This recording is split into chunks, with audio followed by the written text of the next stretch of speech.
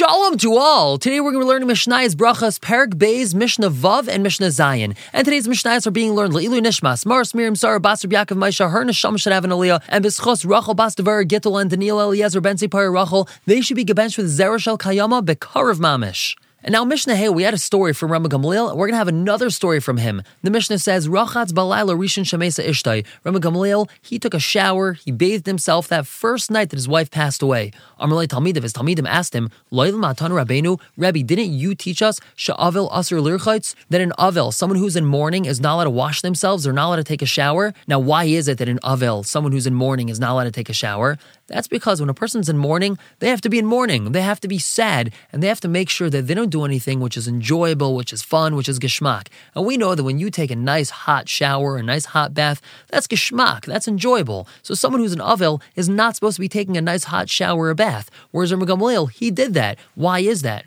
So Amar Lahem, Rama Gamliel answered them. He says, Eini kishar kol adam, I'm not like everyone else. Istinisani, I'm very finicky, which means that I get very cold and shivery, and it's so uncomfortable for me not to take a hot bath or a hot shower. I actually can't function if I don't take that hot shower or bath. Therefore, I'm allowed to take it, not because I'm enjoying myself, I'm just taking away all that terrible discomfort that I'm in. There's a difference between taking a shower and it's very enjoyable, or taking a shower simply to remove discomfort from yourself, and that's what he was doing. He wasn't taking a shower because it was enjoyable, he was doing so just so that he wasn't in tons of pain and discomfort. And now we move on to Mishnah Zayin with another story from Gamliel. Uchshemes Tavi Avdai, when Tavi, his non-Jewish slave, died, Kibel all of Tanchumen, he accepted Tanchumen, consolation for him. Now what does that mean to accept Tanchumen? So back in the day when they had regular Levaya, they would bring the Aron, they would bring the mace to the Beis HaKvaros, and they would bury him in the grave. So when they finished, they did something which is called a shura. All the Avelim, all the mourners would line up in a line, and then everyone who attended the Levaya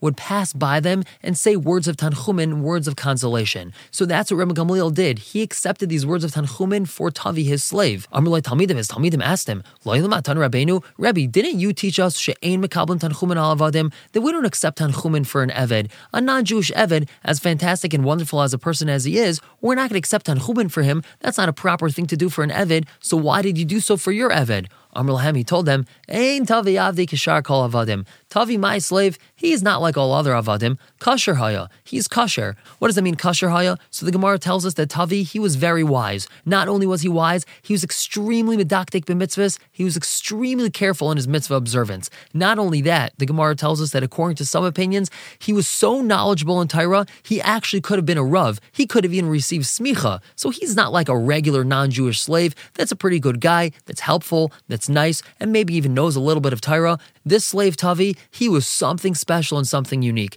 Therefore, Gamliel said, he's so different, I'm able to accept Tanchumen for him. He's not like a standard, not Jewish slave. We're going to stop here for the day. Pick up tomorrow with the last Mishnah in Perek Beis and the first Mishnah in Perek Gimel. For now, everyone should have a wonderful day.